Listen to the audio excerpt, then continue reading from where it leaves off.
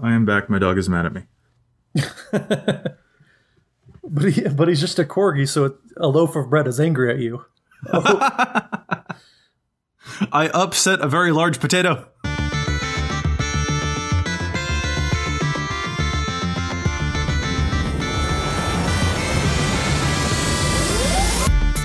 Hello and welcome to the EDH Recast, brought to you by the best deck building site on the web for the Commander format, EDH Rec. My name is Joey Schultz, and I'm joined today by my lovely co-hosts. First up, the speedster whose article series takes you from 60 to 100, it's Matt Morgan.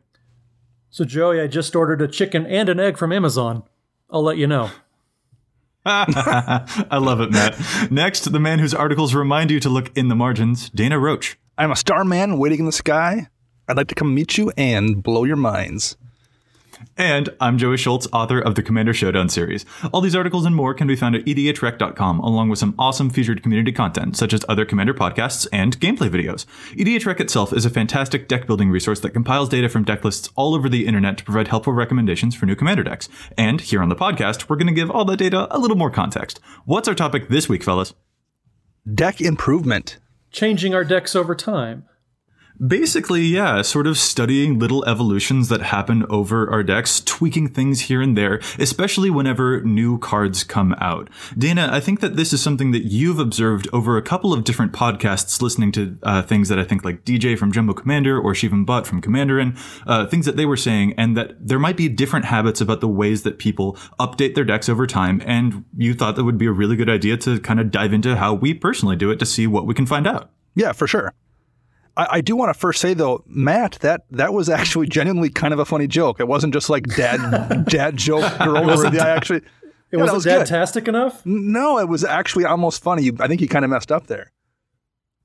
I don't know what you're talking about. Your joke was too funny, Matt. That's a problem. I was trying to rack my brain to see what song lyrics you just quoted. I wanted to say it was a Queen song, but then I was like, meh. Maybe not. We're talking about making changes to decks, so I had Bowie on the mind, and that's just where I went. Gotta love it. Absolutely love it. It was close. I did watch Bohemian Rhapsody, actually. That was a good movie, by the way. Joey, we want to talk about Joey keeps trying to have a podcast I'm trying desperately here to get us back on track here, fellas. All right, so rather than talk about movies and music and jokes that are surprisingly funny, even though Matt told them, Joseph doesn't appreciate the fine things in life. We know that now. I truly don't. But I would appreciate it if you would share any stories about fun games or new cards or anything like that you've acquired recently or played recently.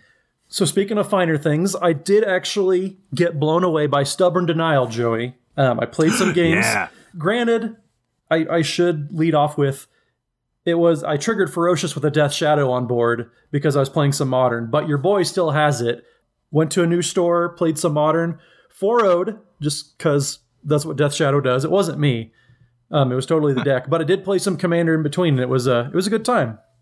Well, that's good. Yeah, and Stubborn Denial, that is a darn good card. I think that that's a solid replacement for Swan Song and a good one for Negate. If you've got a commander that automatically sets up that Ferocious, it's really, really perfect slot. I countered so many Planeswalkers with it, and so many people were fussy. Like Teferi, no. What else did I counter? Elspeth, no. You are a mean man, Mr. Morgan. Nahiri even. I saw the red-white Nahiri pop out because he wanted to flop an Emrakul into play. I was like, nope, still no. Well, I think people tend to get salty though if you just say no every time, Matt. You need to try to shake it up. I didn't say no. You gotta be like niet or nine. Just to keep them on their toes. I think people find that much more soothing. My favorite, actually, a couple of my buddies, we would just karate chop the card out of the other person's hand. Like, no! That's mean. Well, it worked. I mean, we were playing together for years, and it was, probably a couple adult soda pops in. But, that was probably my favorite. I'm just saying, if you karate chop a card out of my hand and it bends it in any way, I'm making you buy me a foil Muldrotha. Hey, I have one. I don't need to buy it. But as soon as I hand it off, it'll just be, it'll meet its end. All right, Dana, how about you? Any fun stories from games recently? I finally played this week, which was the first time in 3 weeks because of weather. I've had multiple Commander nights canceled. I saw 3 different brand new Teysa Karlov decks. Ooh, nice. So it wasn't just, one person that was inspired. It was basically everybody was inspired to build Teysa. And she's very good. You're welcome, decks, Planet Earth. Even in their untuned state, first go, first try, she was really effective out of the box. Yeah, I've also put together a Teysa list. I'm sort of taking small hints that we did from our Teysa show. I really like the tokens build that I was going for, and I'm taking some of the cards that Matt had suggested as well. It's just nice to see how diverse she can be, which also means that you're never going to be unentertained whenever she's around. That's very true. My challenge of stats actually this week is a Teysa pick. Ooh, gotta love the suspense. You're welcome. I have 2 fun stories for you guys as well. Well, the first one actually is kind of a sad story from a game I recently played, where my Lord Windgrace got hit with a Windgrace's Judgment.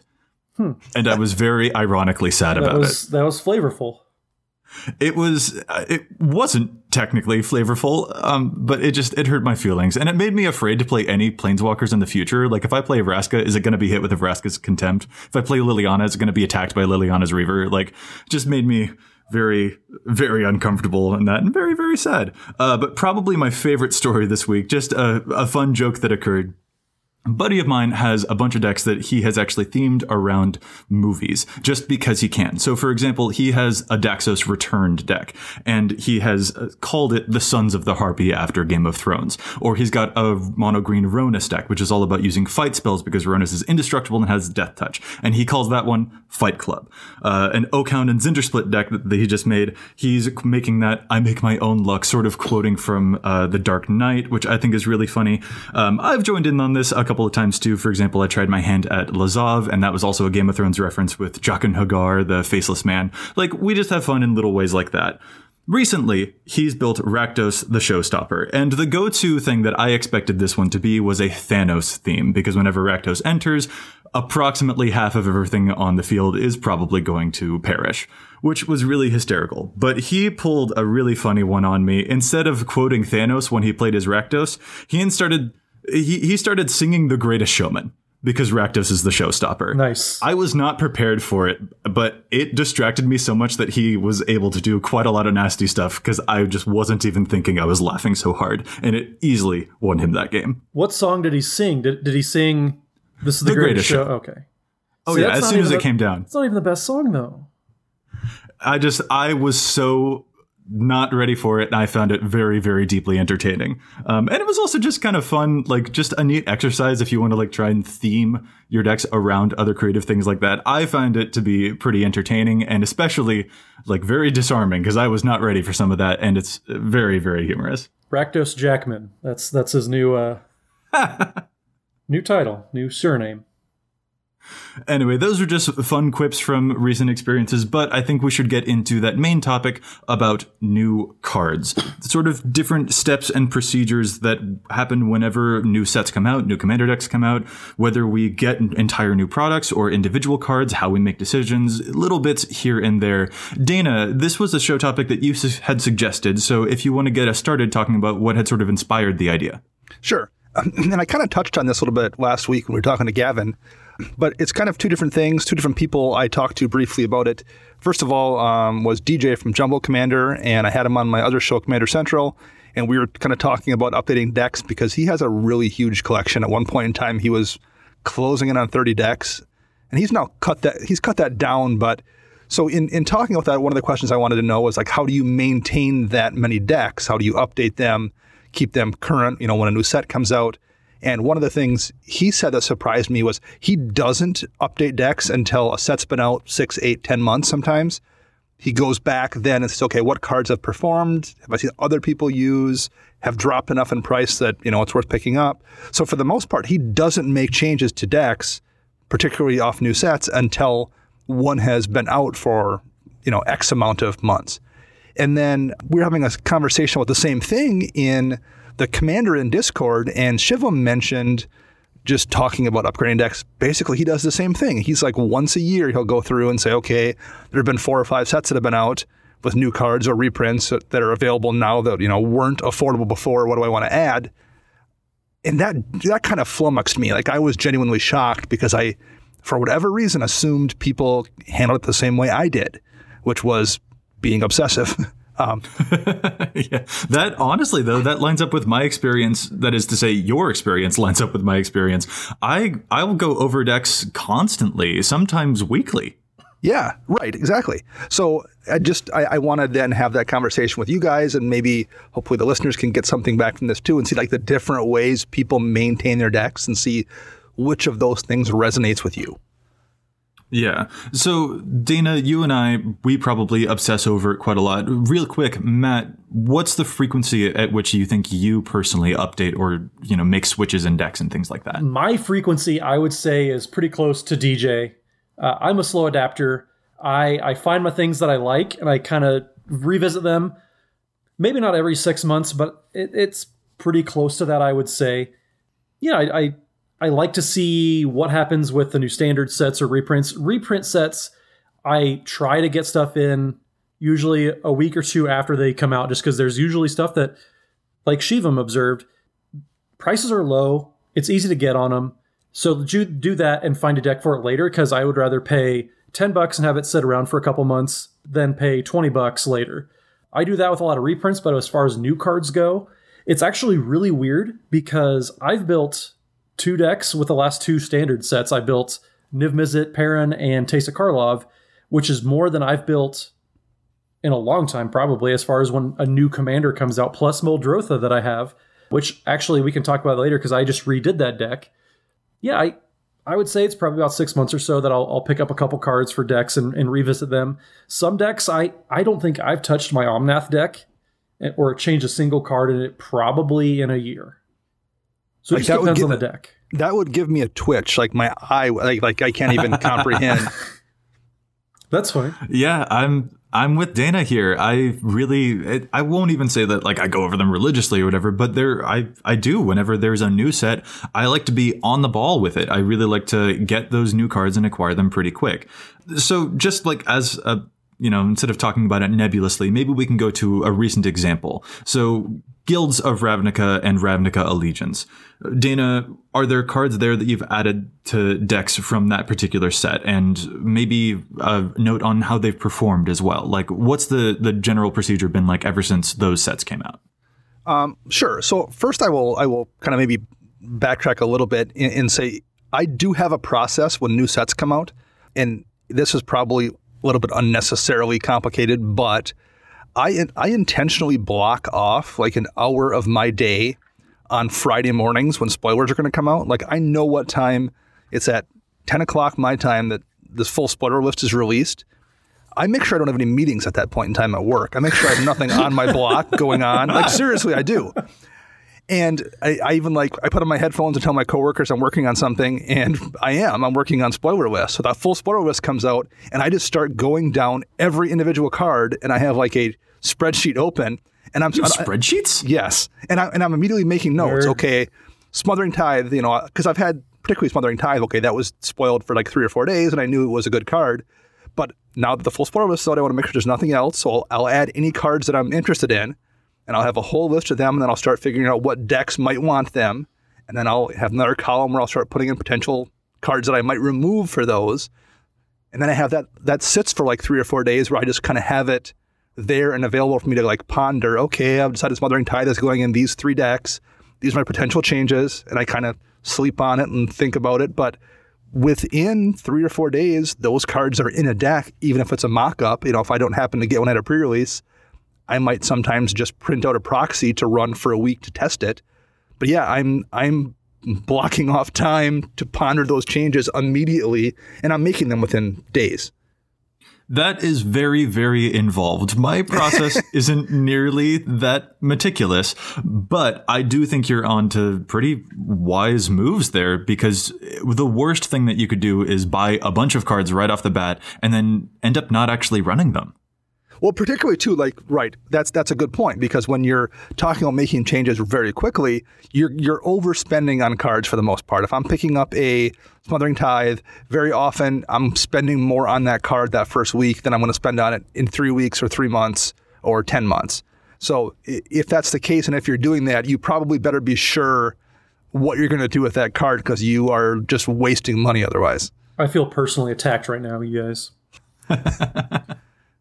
Our habits are definitely different than yours. That is for darn sure. So maybe just as a concrete example from like Guilds of Ravnica and Ravnica Allegiance, that like those sets had quite a lot of changes for me. And since a lot of the cards were very, very cheap, usually on the cheaper cards, like those will be ones that I go out and buy a bunch of singles to get. If anything's above $5, I'm not going to touch it. I'll see if I need to trade it, or I'll do, Dana, what you mentioned, and maybe proxy it up before I actually make a commitment to it, because I want to see if it actually performs the way I think that it might. But just general things here and there were a bunch of things that I was looking for that came out in Guilds and in Allegiance, and I'm really happy with a lot of the changes so far. So, for example, Meren actually was probably one of the decks that got the most tweaks. Guardian Project, the one that draws you cards whenever creatures enter the battlefield. Well, Meren has a lot of creatures entering and leaving the battlefield constantly. Plaguecrafter, really, really famous. That one went right in there as well. Vindictive Vampire I'm trying out. I did try out Izoni. Wasn't as impressed with it, but I did at least try it out, and it was not very expensive to do. Midnight Reaper was another one that went right in because it fuels Meren for more and more cards. There were just a ton of cards. Simic Ascendancy was great for my +1/+1 counter Rayhan and Ishai deck. Smothering Tithe went in nearly every deck that had white in it, with the exception of Edgar Markov, because Edgar Markov is, really low to the ground. But even he got some other stuff that I wanted to try out, like Theater of Horrors and Unbreakable Formation. And Pitiless Pontiff was another one as well. So there were a lot of little tweaks here and there. But one of the things that I think is important about that is that it's kind of a weird dynamic to describe, but it wasn't as though those particular decks, like Meren and Edgar and all them, I didn't have cards that I was looking to remove. I just had cards that I wanted to add. And that's one of the weirdest parts about adding in new cards, is that, so frequently, I love every single one of the cards. I want to make it a 200 card deck so that I can fit in every single card that I want to play. I don't usually have cards that I'm anxious to get rid of. I just happen to have, Meren has 4 new cards that I want to try out. And then it's painstaking to try and remove what cards there will be. So how do you guys go about that when a big influx of new cards comes at you? How do you go about deciding what doesn't get to make the cut anymore? A little bit for me. So, for example, when Guilds of Ravnica came out, I had my Miri deck, and I updated probably about a month or two. Actually, this was the quickest I adapted any new cards. I put 5 new cards in Miri, which that's a decent chunk of cards from one set, or at one time, I guess, because there were 2 Battle Bond cards. I look at what the deck is and try to get the big picture. One thing that I always do is I try to zoom out as much as possible and kind of check out the landscape. So Crush Contraband was one that I thought the upside, just in that deck specifically, I'm always trying to do things on the opponent's turns, whether it's Glare of Subdual, anything like that. So I was trying to speed everything up. Conclave Tribunal I put in there because I have a lot of tapping shenanigans whenever a creature becomes tapped type of effects. And then Camaraderie I talked about on the podcast before. It was just a draw effect that I wanted to try out. That probably actually will get cut, but that's something that I'm still kind of giving it some time. But then it finally took listening to Dana ramble on and on and on about Pier's Whim to put that in. But I finally gave it a try, and it's been super fun. I think I actually told you guys when I finally got to cast it. And then Vigor, just because I needed something big and top end that wasn't a feel bad like Craterhoof. So just kind of, I weighed everything out. I looked at what the deck was doing and what I had that wasn't necessarily the most fun thing that I could be doing. And I tried to play around that and find something else that could be fun, like a Vigor, like a Camaraderie, like a big splashy spell that, is it going to be high upside? Sure. But I might get blown out by it every now and then too. So I try to kind of take it step by step and look at the overall deck. What is it doing and what can I do? Maybe that's going to be more fun for other people to play against. That's the big thing that I try to keep in mind is I don't want anything in my decks to be super oppressive or oh, well, Matt did this again. Wah, wah. That's why I don't have Dictate of Erebos in my Teysa Karlov deck. So I try to make sure everything's coming from a standpoint of fun. Maybe I don't always get the most efficient cards in there. But yeah, it works for me. So Dana, how about you? When you have an influx of new cards, what do you do to help compare and figure out what should be cut? So I put the card, like I said, I have a spreadsheet, and I'll put the card, okay, I'm thinking about adding this to this deck, and these are the cards that I think maybe could come out. And usually I try to do 2 things there. Most of the time I'm trying to replace one type of card with another similar one. So for an example, when Assassin's Trophy comes out, I want to put it in my Glissa the Trader deck because it looks like it's a good removal spell. So then my goal there is I'm probably going to be replacing another removal spell with that one, because presumably my deck is already kind of balanced in a way that I like in terms of how much removal and ramp and draw and what have you I have. So I'm usually looking to replace a similar type card, or basically upgrading, one to the other. So I want it to be a similar card, and usually, if at all possible, I want it to be of a higher CMC. So in the case of that Glissa deck, I had a Putrefy, and Assassin's Trophy is coming out. Well, that's a perfect swap there. Assassin's Trophy is also a removal spell. It costs 1 mana less. That made for kind of an easy eyeball to say, well, there's the obvious replacement in that deck, is pulling Putrefy, putting in Assassin's Trophy. So that is a great habit, I think, to sort of switch things across. But I gotta confess, I'm terrible about that. Like, when a new removal spell comes out, I might not necessarily replace an old removal spell, because in my brain, it feels like those old removal spells are still just as good as they always were, so I don't want to get rid of any of them. A really good example is probably Plaguecrafter. Plaguecrafter is a strictly better, unless you're looking at creature types maybe, but it's definitely better than Fleshbag Marauder and Merciless Executioner. But I didn't remove either of those when I wanted to put Plaguecrafter into my Marin deck. I went with something else entirely, and to be honest, I can't even remember what it was, because I knew that since that card is there now, I wanted to have a greater density of those types of effects. They're all still very, very good, especially in that deck, and having a greater density means only better things for me. So that's just something that I notice myself doing. If I, want to add in a card draw spell, I might actually remove a big bomb, because the card draw spell will help me dig closer to the other bombs that I still have in the deck. Or, here's a really great example, actually, the Unbreakable Formation card. I put that into Edgar Markov recently. I want to test out how it works, and that's the one that gives your team indestructible, and if you cast it on your turn, the addendum will give your stuff like a +1/+1 and vigilance for the turn as well. Not only did I include that one into the Edgar Markov deck to try and, help mitigate the Token army from any board wipes, but I also went out of my way to find other cards like Rootborn Defenses that also might amp up the amount of defense that I have in that deck at the same time. So sometimes adding in a card doesn't mean that I'll make a switch with another similar card. Like, I wasn't going to replace Boros Charm with the Unbreakable Formation. Instead, I ended up including even more. So I've got Boros Charm, Teferi's Protection, Rootborn Defenses, and the Unbreakable Formation, and maybe even something else that I can't remember off the top of my head right now. Like, sometimes adding in those cards makes me even more hyper-conscious of their effects, and then I will try and put even more of them in there to have a greater density of them. See, I kind of side with Dana on this one. I have my certain number of cards in whatever category, whether it's removal, card draw, utility, win conditions, etc. I try to keep everything, so if I'm replacing a win condition card, I'm doing it with a win condition.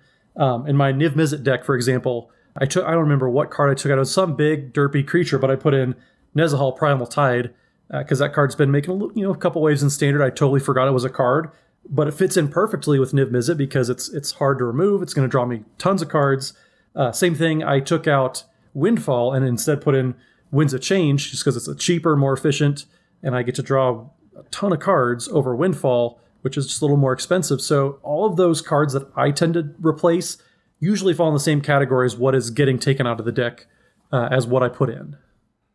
Yeah, I mean, I'm not entirely married to having to do that. Like, there are situations I absolutely can envision where I would have not replaced a removal spell with Assassin's Trophy. I just, sometimes it lines up perfectly, and if it does, that's great. If it doesn't, that's not the end of the world either. Sometimes you do wind up replacing a ramp spell with a draw spell or what have you. I think that more happens for me, not when a new set comes out, but that just kind of happens over the course of time. If it's a new card that's just coming out, it's usually replacing something of the similar vein. Yeah, and I think there are some pretty direct examples. Like, we've mentioned how much we like Crushed Contraband before, and that can certainly just be a quick swap for Return to Dust. But sometimes, these cards will come out, like Assassin's Trophy, I think, is a great example, and it would be really easy to just swap the Putrefy with an Assassin's Trophy. But then there's also Status and Statue that came out as well, which is kind of a more diverse Putrefy, but it's 4 mana instead of 3 or instead of 2 in the case of Assassin's Trophy. Like, in these instances, you've got, again, greater density of those those effects, and they're all really good. And if I'm playing black-green and I'm looking for removal spells, then I'm drawn to all three of them, and it's very tough to only include one and say that it wins above all of the rest. I know that Assassin's Trophy is amazing, but if all of those cards are good, then they all warrant consideration for me. So that's what makes it so difficult. I really enjoy having a lot of similar effects across all of my cards. And it's a cool thing just how much redundancy is in the format now. When we talk about how, there's only one X card, but now there's several cards. There's not just a Plaguecrafter. You have two other versions of Plaguecrafter, and there used to be one not 5 years ago. So it's just cool seeing the format get to the point where if you want one of any given effect, you can probably get two or three at least, maybe even four. Well, and that's also, Matt, that's something that you've mentioned about, when we had our Boros episode ages ago. The density of types of cards in your deck really, really does matter. And that's one of the strengths that a red or a white deck has in a 60-card format, because they get to have 4 copies of each of those effects, which allows them to be more consistent in their aggression. And that's why probably I'm so drawn to having similar cards and a density of those effects, because I feel as though that makes my deck more consistent and therefore more powerful. Yep. If something's going to be powerful, why not put another powerful card in there that's going to do the exact same thing? Right. The problem is just that then I have to figure out what I need to yank out of the deck. And that procedure is pretty tough. What powerful thing do you have to not do because you want to do this other powerful thing? And you can almost get a random pile of 100 cards at this point, and there's still going to be some cool stuff in there. And sometimes you do too. Sometimes there's just a deck where you're like, this card has just been underperforming. So you just have an obvious swap, even if they're not like a true, removal for removal, draw for draw kind of exchange. Sometimes you have that deck where you're like, man, this one card has just not been getting the job done, and I don't want it in the deck anymore. So that's the one that's getting pulled out. Like that just happens sometimes too. So here's a question for you, Dana.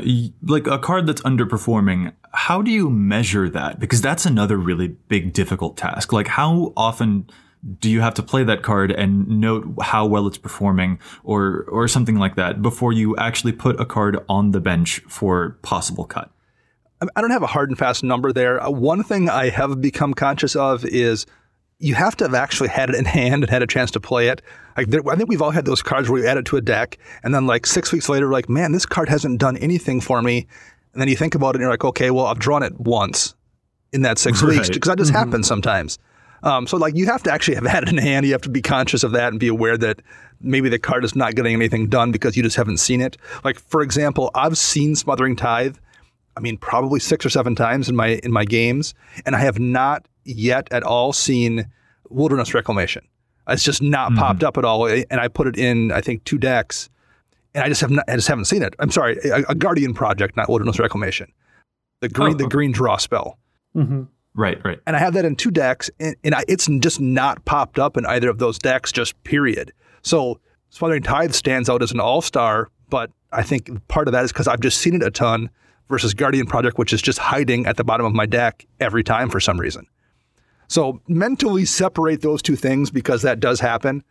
But I think that the 2 things that jump out at me, there are cards that, number one, you have them in your hand and you find that they just are dead. Like the situation for you to cast that card, it doesn't exist. Like there's nothing right now to use that card for. And I think if that happens a notable amount of times, you need to be kind of eyeballing that card and saying, why is it in the deck then if I'm finding myself unable to play it fairly frequently? And the second one is, even if a card may be good, I still sometimes find myself not wanting to cast it. And I encountered that with Abundance in my Reki History Kamigawa deck. I just found, even though like I was eyeballing the board and I'm like, Abundance would be perfectly fine to play right now because next turn, I'm going to get to name creature and not have to draw land or something. I just have other things to use that 4 mana on this turn. And I found myself in that position multiple times with Abundance where I was holding it in my hand and I didn't want to cast it because that 4 mana felt like so much for that effect. And I've since replaced that with Cream of the Crop, which kind of does a similar thing for 2 mana.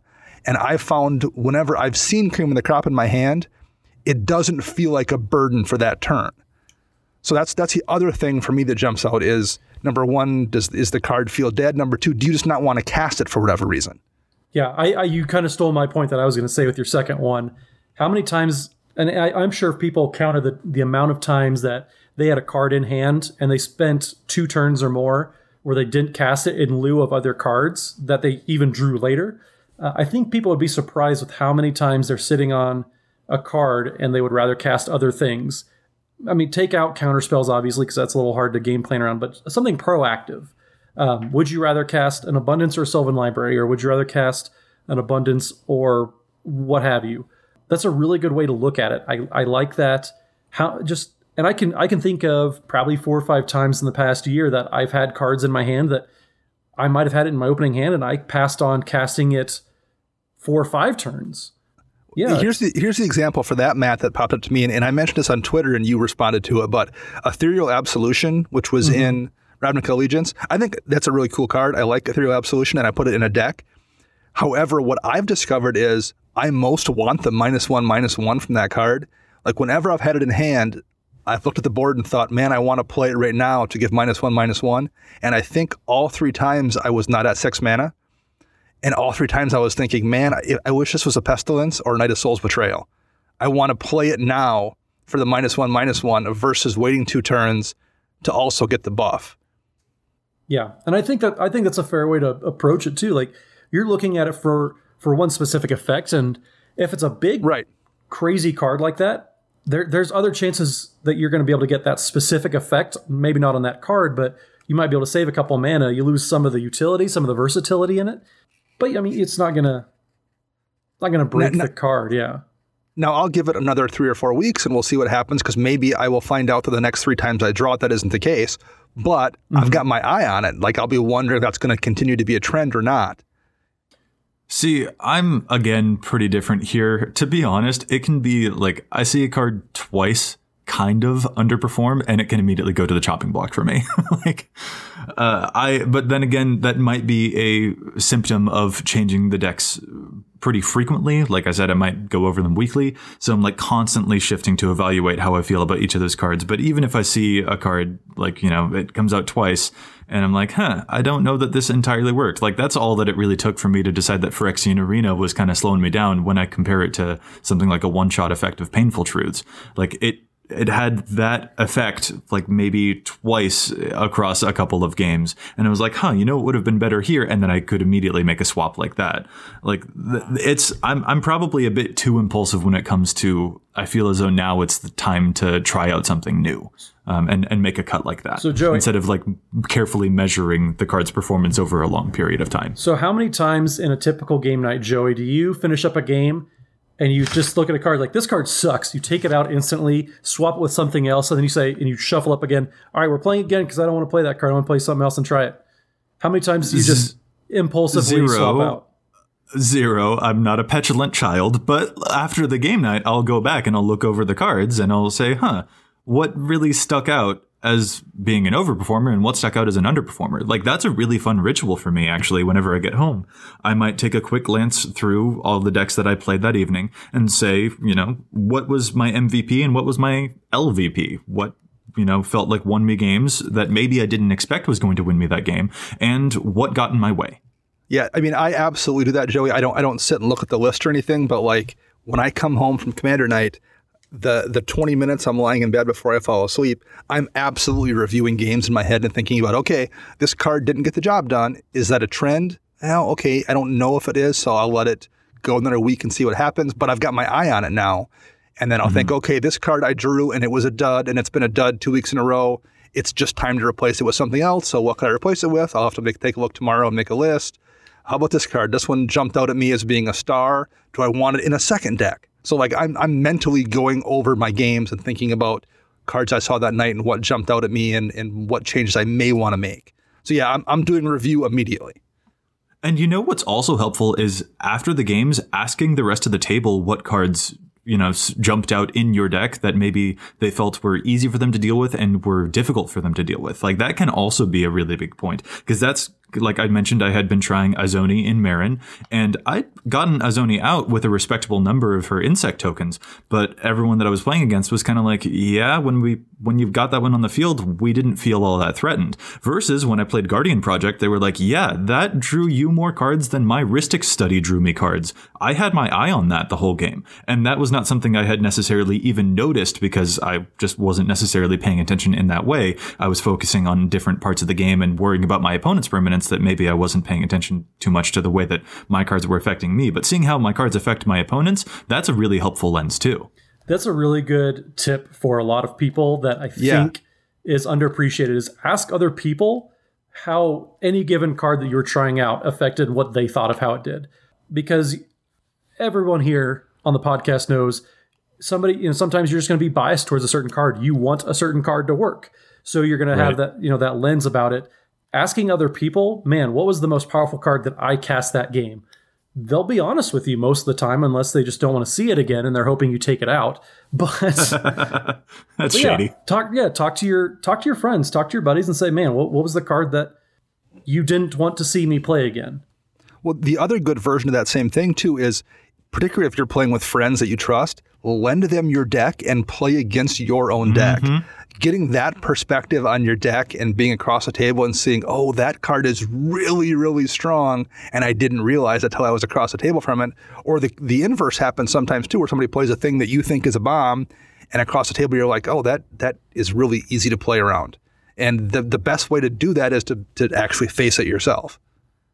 Yeah, that's actually how I learned the power of the card Aura of Silence, 3-mana white enchantment that makes all artifacts and enchantments your opponents cast cost 2 more, and you can sacrifice it whenever you want to destroy an artifact or enchantment.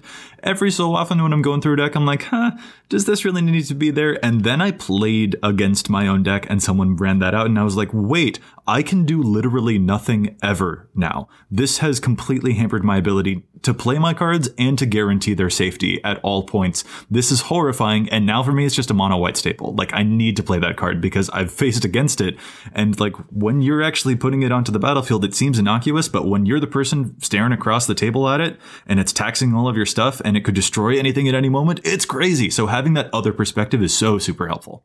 Yeah, Dana's mentioned that a couple times about cards like Seal of Primordium, that secretly modal cards. Sure, you can use it right away to blow something up, or you can deter somebody from playing something more.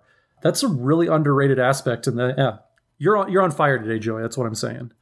Yeah, I appreciate it. But yeah, the perspective is super helpful. Matt, you'd mentioned something earlier as well that I thought was kind of interesting. You said that you hadn't touched your Omnath deck in like probably a year, which makes Dana's eye twitch and makes me feel like I'm going crazy. But it kind of does beg the question, are there specific decks that you tune up more than other decks, you think? Yes. So, and Omnath is a pretty specific deck. Try to keep it as efficient as possible with all of its ramp. I mean, it's kind of a one-trick pony when you think about it. It ramps, makes tokens, and ramps. So two-trick pony.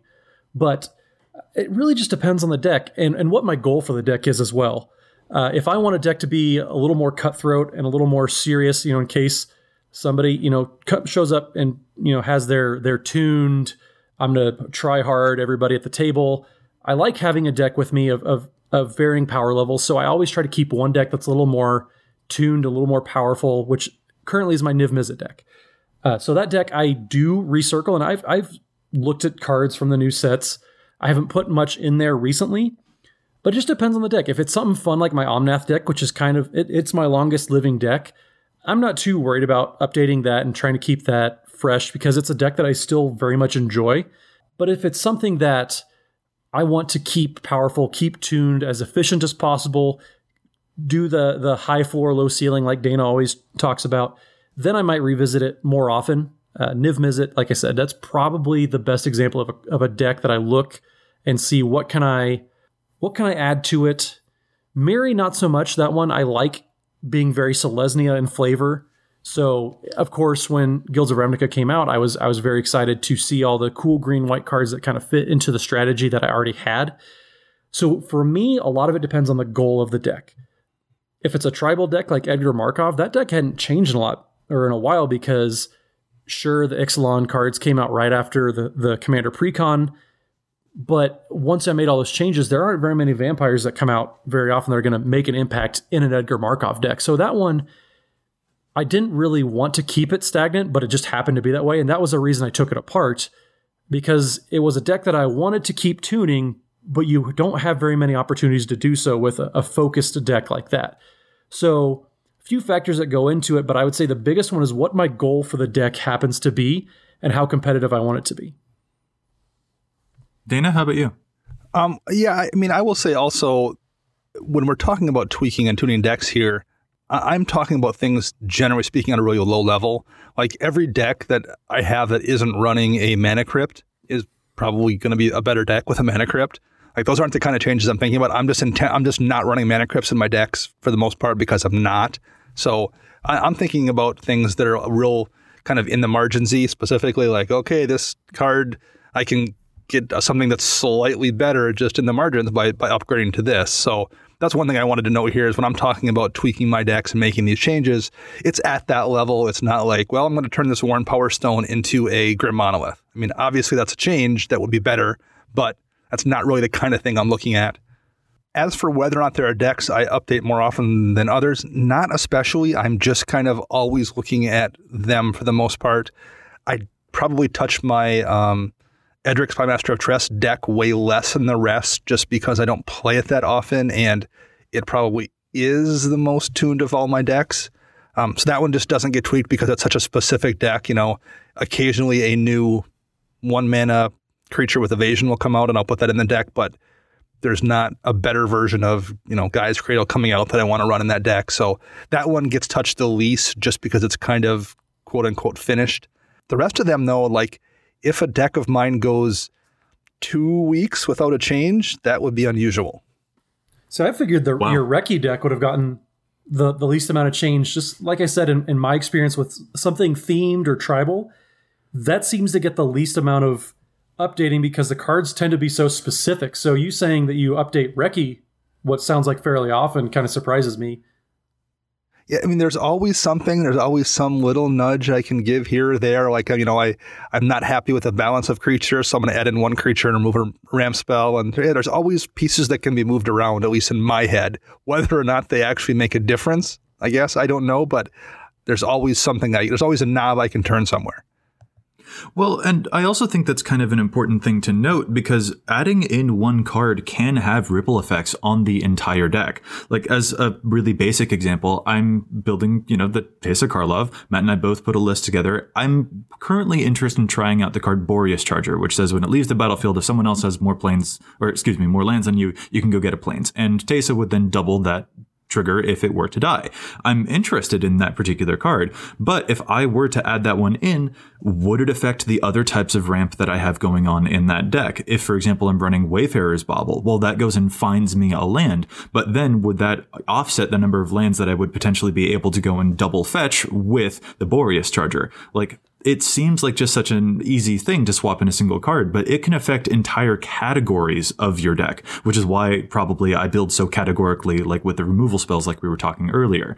And that's just like a really important thing to note down when a single card can actually have huge ramifications on the deck. So here's a question that Dana and Joe, you just got me thinking of it too, is how many times do you guys make a change and then undo it a couple weeks later? You put that card back in that you just took out. That's an every other week. That is a constant thing. But genuinely though, probably the deck that I update most often, well, so there are two answers to this. I update Meren quite a lot because there's a dynamic to that I could go for if I wanted to have it a very low to the ground style deck. For example, running maybe a bunch of Mana Dorks, because those Mana Dorks, while they're fragile and they could die, well, that would just give me more experience counters with Meren. And then I'd be able to ramp up really quickly into a bunch of experience counters, and then every turn I'd be resummoning one big, huge creature from the graveyard. Alternatively, I could go a bit more slow and steady wins the race, and instead of ramping up to a bajillion experience counters to get back really big creatures, I could, take my time a little bit more and go for some of the, okay, I'll revive a 2-drop. Okay, I'll revive a 3-drop. Okay, I'll revive a 3-drop over the course of the game. So that can constantly just shift every couple of weeks or so because I want to try out one strategy and see how it compares to the strategy that I tried out the previous week. Just as a fun aside, the other deck that I update most often often is going to be Kineos and Tiro, but that's something we've mentioned on the cast before.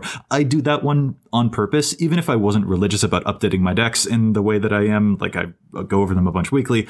That particular one is really fun because I intentionally switch the win conditions in that deck every week to try and keep other players on their toes, to be like, oh, who knows how he's going to be winning this week? Is he milling people out with a Keening Stone, or is he going to insurrection us? Who knows? So that's kind of a fun thing. But to get back to your question, Matt, like, yeah, honestly, it's constant. I will change a thing and its entire strategy from week to week. It does happen for me too, Matt. One of the things I do is I tend to log the changes I make. So I know, okay, I pulled out, You are so meticulous, Dana. Yeah, you are so much more into this than I. Yeah, for me, it's like a gut feeling type of thing, and you're just like, no, I have to do the exact math. Like you're the Don Miner of this entire process, making entire websites and measuring statistics about it. I'm so surprised. Some of those, but like that becomes part of the game for me. Like, that's fun for me for whatever weird reason. I enjoy doing that. So I'll log, okay, my Glyphs of the Trader deck, I'm going to take out Nemesis Mask. Because, it's a lot of mana, it doesn't always work great, and I'm going to try something else. And then I'll make that note. I'm pulling it out because it hasn't performed well. And then, 6 weeks later, I'll be making some other change because this other card isn't doing great. I'll look at my list and I'm like, man, I kind of want to try Nemesis Mask again because I think I might have had a bad run where I was playing against Planeswalker decks where it wasn't really doing much good, and I want to try it again. So I'll cycle it back in. So cards absolutely get cycled back in. Particularly when you have a list you're going to look at. Like I always, when I take a card out of a deck, I do put it in like a slush list so I can look at that and say, what have I taken out recently? And there's cards that I want to maybe try also in there. So I do have that I can look at and pull information from. So yeah, it absolutely does happen.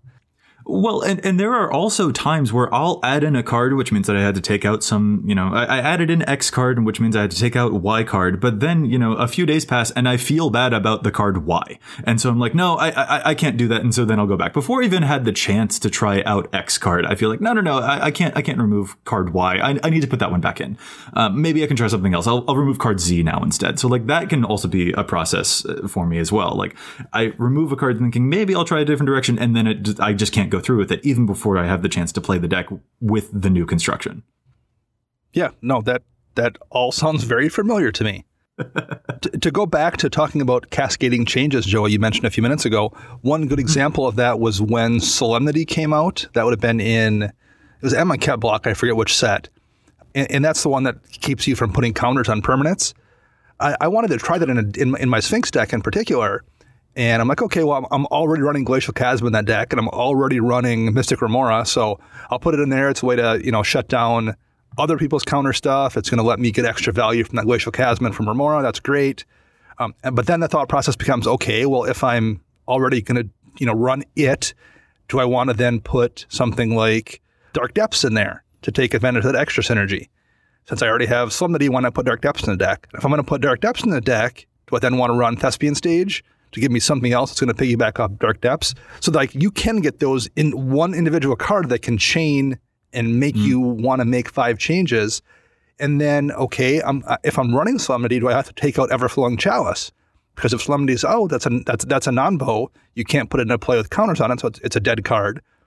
So it does oftentimes lead to this into this into this into this.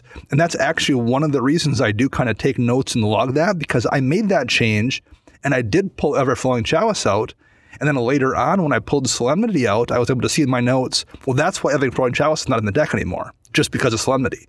So if Solemnity is gone, well, then I'm going to put Everflowing Chalice back in. So that's a useful thing to do for me. It's not just that I'm taking notes. It's because it helps me remember why I've made a change that cascaded into a change. And then if I want to reverse it, I can reverse multiple steps. Yeah, I mean, I guess that's what all those meticulous notes are Dana good sounds for. like the kid that would like keep his finger in the page of a Choose Your Own Adventure book. And if he didn't like what he went to, he's like, nope, I'm just going to go back. Held my finger there. I didn't actually pick it. Like that's exactly what it sounds like. That wasn't my entire childhood. Oh yeah, that resonates with me. The other one I will point out that does happen, it's a little bit tougher to keep track of with cascading changes, though, is if you make that swap where, hey, I'm going to pull out this, blue spell for this white spell, and then I'm going to swap out this blue creature for this white creature, you also probably should keep an eye on your deck and verify that over the course of the last 3 months, you haven't made changes that have skewed what your mana base wants to do. Oh, yes. Now, that's probably less of a big deal for Matt when he's making like 3 changes at once every 6 months, because it's visually in front of you then. If you're making that change at once, you could visually see, man, I've just pulled 4 red cards for 4 green cards. Clearly, I should eyeball my mana base and see what I have to do. If you're just making 1 change a week, you can find yourself, 6 weeks later having radically skewed what your pip count is in that deck. So that's one thing, if you make a lot of changes, you really should keep an eye on. My mana base changes the least out of any type of card because I have to have all matching basics. So if I don't have enough basics to change my ratio, I just don't do it. What? That could be detrimental, sir. It bugs me. I've played 60 card formats so much. If I have non-matching basics, can't do it. I'll suffer for the aesthetics. I am on board the matching basics part, which is why when I pick up my matching basics for a deck, I usually grab 2 or 3 more than I need for that deck for future use. Yeah, the color balance thing can be absolutely huge, though. I mean, that's always a part of my deck building. I'm not just going over the cards. I also make sure that I revisit the mana base, because if I add in more cards with, 3 black pips like Grave Pact, then maybe I can't run as many colorless lands. But also, just like swapping 3 cards could tip the blue in favor of green or the white in favor of black or something, and that also affects the mana rocks that I play. Exactly. In fact, not just the basic lands that I'll play, but like the mana rocks. The Rayhan and Ishai deck is probably a great example of this. Do I use the signets there? And should I use signets that do have green in them? Because then otherwise, if I did have green mana at that time, I'd be able to cast something like a Farseek or a Cultivate. But if I don't have green mana, then I'm going to need a signet, which will then provide me with green mana. Does that mean that I shouldn't use Azorius Signet, even though one of my commanders is Azorius? Do I need to use Azorius and 1 Golgari, because that will then give me the exact color balance for the 4 colors in the deck? Or should I use 1 Simic and 1 Golgari, because those are the most representative colors when I look at the 2 color cards? I have more Simic cards and more Golgari cards than I have of any Azorius card or any other 2 color pairing. Like, the mana base and the colors that you're playing and the mana rocks, all of that, again, just cascades and can go completely crazy. So I am like meticulous about that particular thing for sure. Yeah, I do agree. And I know it's fun to joke, but I do really appreciate, especially my Niv Mizzet deck, that probably made me appreciate not just mana ramp, but mana fixing as an underrated part of something that people just kind of overlook. Cold Steel Heart, you guys suggested it. It was a great card. But making sure that you can fix your colors, especially like Joey, you said, I have Grave Pact. That's a very mana intensive card. Do I need to reconsider, instead of playing a Worn Power Stone, do I play another Locket or something like that in a deck to make sure I can get all those black pips when I need them? Right. And that could be, like Dana mentioned, something that simply changes over time. And it can be hard to miss if you're not being, if you're not paying very careful attention. But when you add in like, oh, sweet, I just got a Grave Pact, you might not realize how much that shifts the colors, especially if you were to replace, Grave Pact with a white card. Like, that's actually a really big color shift. Even if it's just 1 black card and 1 white card, that's a lot of colored pips. And that can really affect a whole bunch of the other things that happen from there, too. On the subject of lands, how do you guys feel about like land cycles? Like the Battle Bond lands, those are pretty excellent in most decks that can run them. Is this like a case by case thing, or do you just like put any of those into the decks that can run them? What do you guys do for the land base? Like, because that's also a big space that needs a lot of tune-ups. It does, and this is one thing we've talked about many times. Even on our budget episode when Andrew came on, he talked about if you're staying on a budget, prioritize your mana base first, so you can cast whatever you want. And people with a cheap mana base, you'll be able to, outcast them, I guess. But I always start with your shocks, your fetches, pain lands. I find are pretty helpful in a lot of situations. And then occasionally I'll throw in the Karoo lands, the Ravnica bounce lands, whatever you want to call them. I'll throw them in every now and then. I'm not a super big fan, but it depends on how many colors are in the deck. For one, am I going to try to get 4 or 5 fetches in a 3-color deck? That's a question that I find myself on. But I almost always include shocks, a few fetches, pain lands as much as I can get in there, and then a few other budget versions. The check lands are a good one, whether it's the Innistrad and Dominaria ones or it's the Corset check lands. Those are kind of where I start with a majority of my decks. Dana, how about you? First of all, it's one thing people often miss out on. The enemy color lands are missing a lot more cycles than the ally color lands. Yeah. Whether it's like new ones where there's no enemy version of Battle Bond lands, there's no enemy version of the Amonkhet Cyclers or the Battle for Zendikar lands, which are fetchable. There's no enemy version of the old Odyssey filter lands or that weird cycle that was in Time Spiral that, where everyone is different, at least for 4 of those, because the 5th one became the Lorwyn filter lands, but that cycle isn't finished. So you do have a pretty big swing in what dual lands are available between enemy color and ally color. I'll say that said, for the most part, I tend to be fairly happy with my mana base in terms of how many duels I'm running versus how many basics and utility lands I'm running. So for the most part, when a cycle comes out, it just kills the previous cycle. And when I think of Battle Bond lands coming out, the Battle Bond lands in allied colors just basically meant I quit running the Shadows over Innistrad lands. It just killed that land cycle for me. I just replaced straight up. Oh.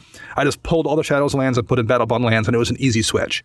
I don't think I've ever been desperate enough to run the Shadows lands. I admittedly probably don't run enough basics, so I probably shouldn't have been running them. But so that's that cycle that went away. And I think next time, like if we get another cycle of really playable, ally color lands, that probably kills the fast lands for me, or maybe any man lands I'm running. So usually I can do kind of a 1-for-1 swap. Not always, but it oftentimes works that way. That's so interesting, especially to hear you say that you probably don't run enough basics, because I feel as though you've been one of the big champions of paying attention to whether or not Blood Moon exists. Yeah, I mean, I'm 100% aware of it, and I'm absolutely greedy and guilty. See, I'm the one that in my Niv Mizzet deck, I play back to basics and Blood Moon in it, so I, of course, play a ton of basics. I'm the dad. Really I'm the dad who tells his son not to speed, and I'm usually locked in at 9 miles over on the freeway. So do as I say, not as I do. Just some people just can't drive 55, man. You're right. Yeah, choosing between land cycles is a lot more painstaking for me because, again, it just goes back to, for me, the old lands were good enough. And so now that there's other stuff, I'm going to run more of the cards that are good enough instead of being able to make swaps. That's actually one of the places that's probably harder for me to make switches, especially because, again, it can have that cascading effect. Like if I'm running enough of the lands that have dual land types, like a Swamp Island, am I able to run the check lands too? Or do the check lands need to go because now I've reduced the number of basics because I just put in all the Battle Bond lands into my deck as well? Like that's also actually a very difficult process for me. Yeah, no, it should be harder for me if I ran, less dual lands. if I wasn't greedy, it would be trickier. I've just succumbed and been like, well, someone's going to drop a Blood Moon and that's just it for me. Okay, so kind of a subject shift here, but it does go back to, we were talking about, how often it can take before we decide that a particular card is, worth putting on the chopping block. But what about like a full deck? How long does it take for you until an entire deck gets put on the chopping block? So I guess I could chime in here with my Muldrotha deck. That recently got reshifted. It was kind of combo-tastic. It was really fun, but it kind of got played out, and most of the time I found myself going for the same 2-card combo. So I don't know. I kind of got bored with it. So I retooled it and took pretty much the entire thing apart, minus the land base, which I'll probably reconfigure as we're going through. But I turned it into +1/+1 counters instead, which has been a really fun change. But it takes me getting kind of completely bored with the concept of a deck to want to change it entirely, change the theme of it, change the soul of the deck, really. So for me, I think I've only done that and kept the same commander, I should say, once or twice. And Muldrotha is one of those. Usually if I scrap a deck, I scrap it entirely, get a new commander, just build something else. So if I'm keeping the same commander but retooling the deck with a different direction, that does not happen very often for me. Usually it's, okay, I'm done with this deck. It had its run. It was fun. But we're going to try something else now, and it's probably completely unrelated. I'm very glad to hear. When you began that story, I was worried that you were about to tell me that you had taken apart Muldrotha and no longer were using the foil Muldrotha that I sent to you.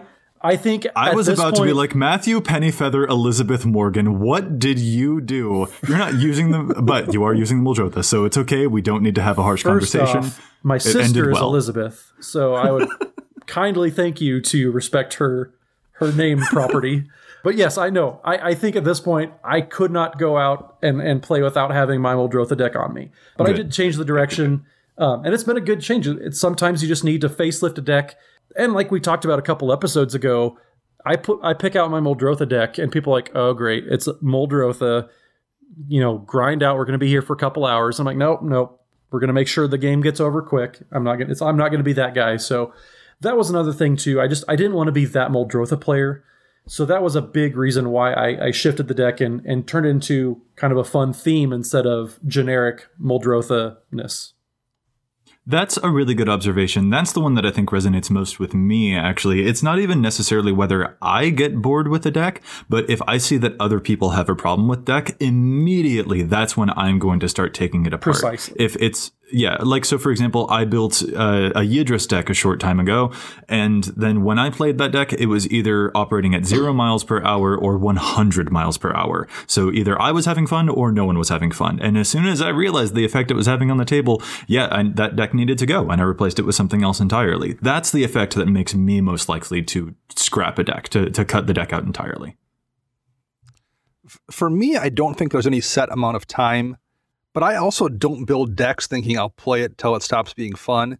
I kind of think of like, there's like this canon of decks, and at some point a deck may ascend into becoming part of that stratified group of decks that are eternal for me and will never go away.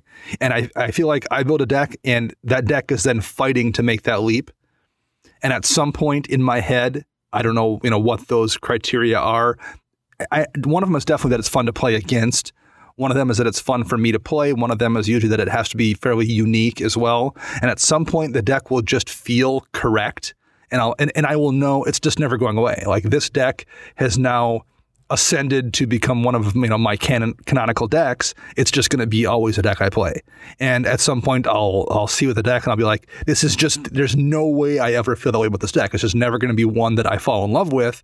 So I'm going to take it apart, because why have it if it's never going to make that leap? Why do I have it in the first place when I can be building something else that might one day make the leap? I really like that, because you're totally right that this EDH is all about personality. Like, this is one of the best formats for self-expression. So that totally makes sense. So piggybacking off of that question then, about scrapping an entire deck, what about precons? That's probably one of the biggest examples of infusing new cards into our format, and therefore into our actual decks that we have pre-existing. How long do you wait if you have a precon before you scrap that for parts? Or do you do that right away? Do you play with the precon for a while? What's that process like? It's taken me a while to kind of figure out what my thoughts are on precons, but here's the realization I've made. I just don't like playing a deck that other people in my meta around me are playing. I don't want to be playing an Edgar Markov deck if there's 2 other Edgar Markov decks. And the fact that Edgar Markov is a very popular general in the world at large also kind of makes me not like it. So I've just generally realized I just, for the most part, don't want to build a precon commander deck, because it's going to bug me that somebody else near me has that deck, or that a lot of people are playing it. So anymore, I just buy I usually buy just 1 precon, maybe 2, but I buy them knowing I'm just going to play it as a stock precon in like a precon league, which we usually do for a couple weeks, or against, a buddy who bought a precon and is playing at stock. I'll pick up 1 for that purpose, but for the most part, I'm well aware that mentally it's going to bug me. So there's nothing from that deck commander wise that I'm going to want to build into a deck that's going to meet the criteria to be a keeper, because it's just going to always annoy me that there's a bunch of other people playing it around me. How about you, Matt? So the last precon that I bought was Edgar Markov, and that one, when I scrapped it, obviously it's tribal. Not many of the parts are going to translate into other decks, maybe outside of some of the actual tribal cards themselves, like the Vanquisher's Banner might go into another tribal deck. But I scrapped it for mana because I spent pretty good chunk of change making sure that had pretty much perfect mana. So the mana base went into other decks. That one I did kind of use to fuel Teysa and then fill in some slots on some other decks. But that precon, it didn't really translate because it was so specific to Edgar Markov. So As far as when I take a precon apart and use it for parts, that's probably the best example, because I think the last time I bought a precon before that was when we had the monocolor ones, and I used all those all over the place. So, but that one, I kind of bought 4 parts almost. So yeah, I'm probably not the best person to ask here, because the last time that I bought a precon and took it apart, I think I buy listed most of the cards in there because, okay, I have all these vampires. What am I going to do with them besides an Edgar Markov deck? And the answer was not much. Huh. It's interesting to hear. So you guys probably then, if you're looking for cards from precons, it's going to be just through the singles market or something like that? Majority is, yeah, that's what I do. Yeah, for the most part here as well. Yeah, for me, I've got a group back home that I love playing with, and for us, we'll go through several play sessions with the precons. We love playing against them, playing them against each other. Yeah. It's a really, really fun environment. We'll crank out an entire evening worth of games, and we can keep the decks anywhere between that one evening and a month to actually let the cards kind of breathe. Maybe a month is generous, maybe 3 weeks or so. But we generally do like to play around with those decks and keep them there. And then eventually we'll take them apart and start building the other stuff that we know that we want to. And usually we like doing that probably because we're brewing in the meantime. Once the deck has come out, my friend Paul is going over his Eureka list, and he's, fine tuning that for the moment that he can finally take Amanatu apart after we've had some fun with it. And then it will also give him, he can put all the stuff for Eureka into the deck that he's been brewing on the sidelines, but then he's also able to appreciate all of the stuff that's left over in case he wants to build anything with the remaining Esper cards that were in the deck too. That kind of deal. And I feel like that's a really good dynamic as well. Actually playing with them as much as possible, I think, is really, really helpful, because you might discover some stuff that you didn't realize you enjoyed. I don't think that I personally expected to like Yennett Cryptic Sovereign as much as I do, but I totally did. And it was only by playing with that deck for so long that I found that out. Yeah, we did a similar thing with my play group back in Missouri. Was 4 of us. We all bought one of the precons. It was the tribal ones. And we would play a game, and whoever won that game got to change 2 cards in their deck, and everybody else got to change 1 card in their deck. And we just played a bunch of games, and eventually the decks were completely different than how they were out of the box. But that was one thing that was incredibly fun to do with a precon, because we got to play with all the precon cards for the majority of the time, but then we slowly got to progress them. It wasn't, okay, I'm going to buy this, play a couple games, and that's it. We got to evolve those decks, and that was very, very fun to do.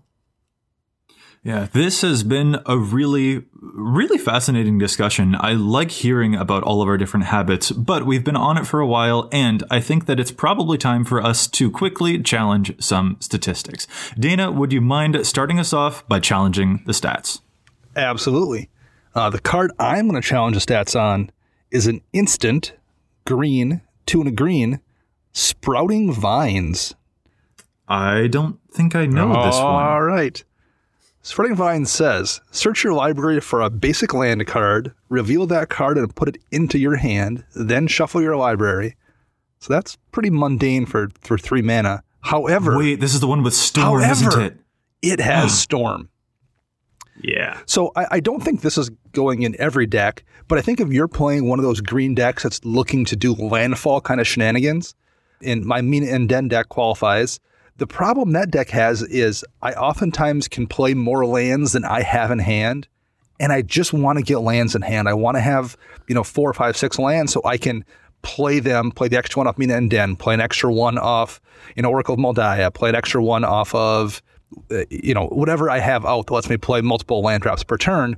And I can't always do 3 lands per turn unless I have that many in hand. Sprouting Vines is really, really, really effective to just put basics into your hand.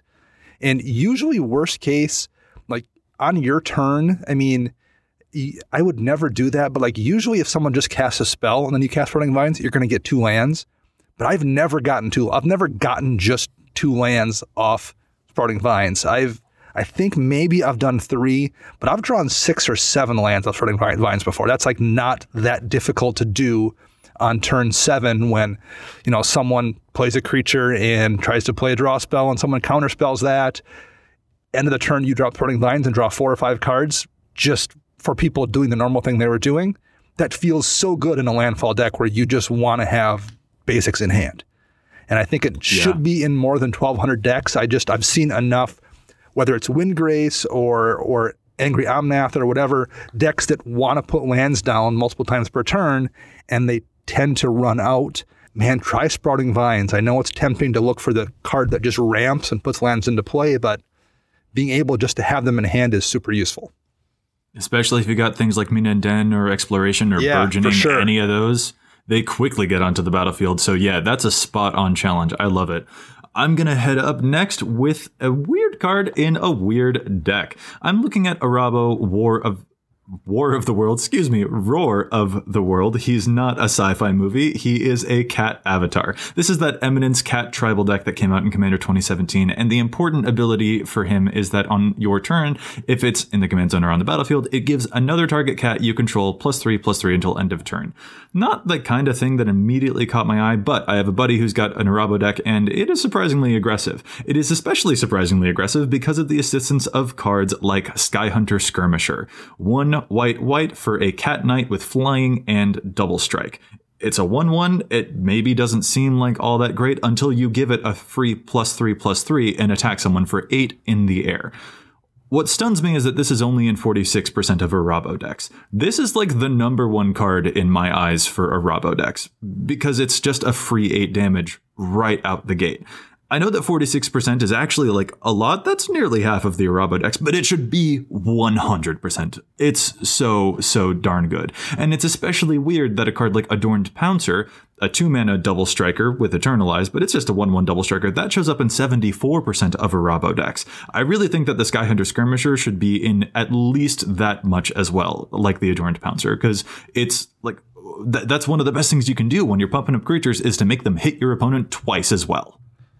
Yeah, that's a really good value card. Having the evasion on it is so useful. So good. Yeah, no, that's a fantastic card and absolutely should be in more decks.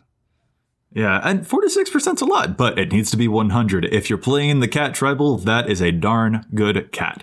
Matt, what's your challenge? So I've got a twofer actually for you guys. So I was playing my Teysa deck last week, had a lot of fun, got some games in it, and kind of what we were talking about earlier. We talked about redundancy. You have so many different copies of the same type of effect in a deck that it's getting kind of crowded. So in Teysa, there's 2 types of cards that I don't think are worth the mana investment. The first one is going to be Harvester of Souls, which is 4 black for a 5/5 demon with Death Touch, and it says whenever another non-token creature dies, you may draw a card, which it's a fine card by all means. It shows up in 42% of Teysa decks so far. But that mana cost is so expensive for what it does. The same thing also is true for Butcher Malakir, which is 5 black for a 5/4 flying vampire that says whenever Butcher Malakir or another creature you control dies, each opponent sacrifices a creature. So those are the very top end of what you can be doing in Teysa. And in Orzhov, 6 mana is a lot of mana. Just a black-white deck, those colors aren't really known for ramping, so when you have cards that are so much lower on the curve, you have Midnight Reaper and Grim Haruspex to replace that Harvester of Souls. You have Dictate of Erebos and Grave Pact, which admittedly a little more mana intensive, but is much less than 7 mana than a Butcher Malakir is. I think those 2 cards get pushed out, and when you get to 6 and 7 mana in a Teysa Karlov deck, you want to be doing things that are going to win you the game. You already should have your engines online. So having more engines that are just more expensive versions of what you can be doing already isn't really what I think the deck wants to do. At that point, you want to be casting all your payoff cards, not your engine cards that are going to help get you value.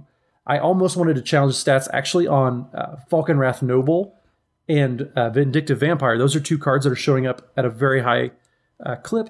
Those are basically the 4 mana versions of Zulaport Cutthroat, where when a creature you control dies, each opponent loses a life and you gain a life. Those are fine, but those also 4 mana is a big difference than 7 mana. So I'm going to challenge that Butcher Malakir and Harvester of Souls should not be in over 42%, or in Butcher Malakir's case, 53% of Teysa Karlov decks.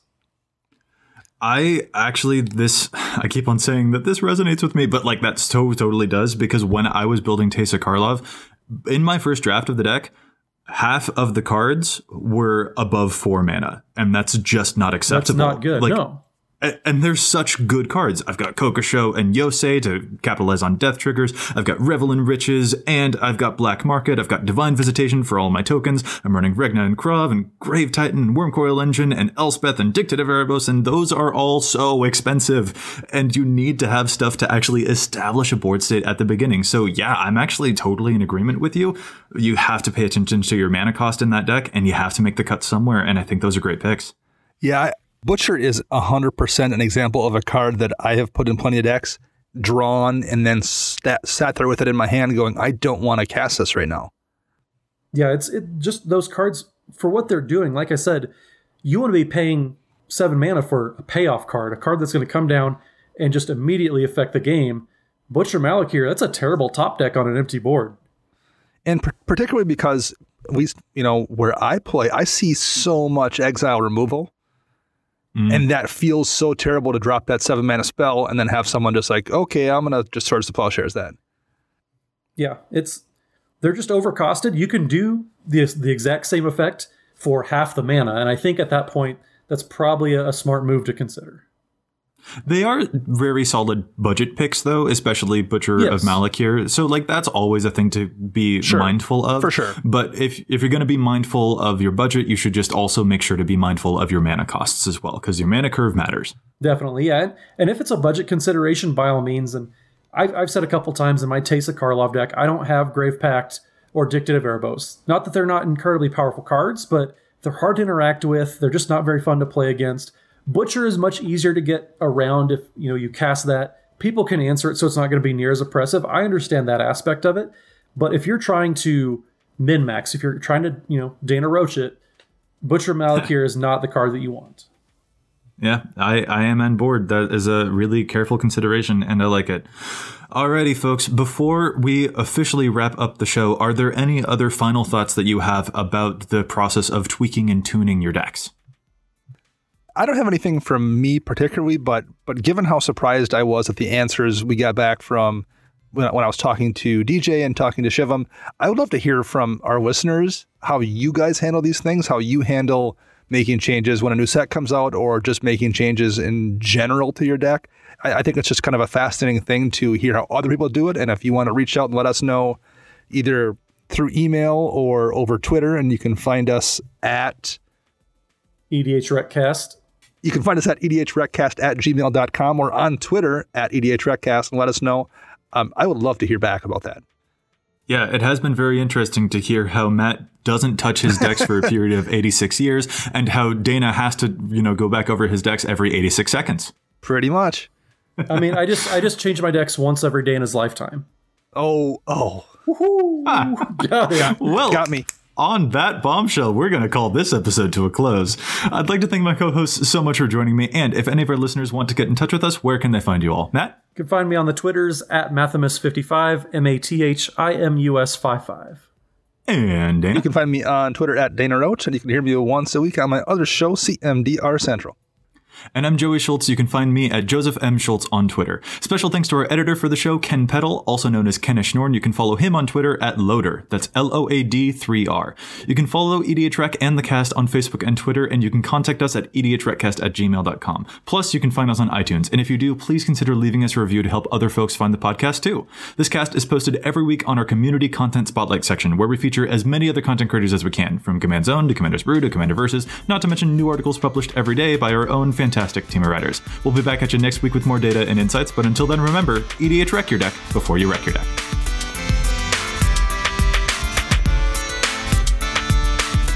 If you prank a guy long enough, he will then prank himself. Like, at one point, he was... That is true.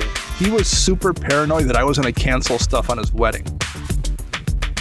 What? Like, he contacted for his wedding, he contacted, like, the caterers and stuff, and gave them my picture. in my phone number and said, if this guy calls you and says anything for my wedding, don't listen to him. I'm the only person that can make changes. I'm the only one who's authorized to make changes to my wedding. Because he was convinced I was going to do something to his wedding. Right. Oh my gosh. So I'll describe the guy a little bit too. His first week at work, every day he wore a different Stone Cold Steve Austin t-shirt. So if that sets the stage for the guy a little bit, I will. Really? Yes. He had 5 different Stone Cold. He wore a different one every day for that full week. See, that's kind of badass. That guy so we just called established dominance. And he had the big steel chain on. He wore, of course. So everyone called him Stone. That was his nickname. And still is to this day. So, if you work with weird IT guys for long enough, you're gonna get enough of those stories.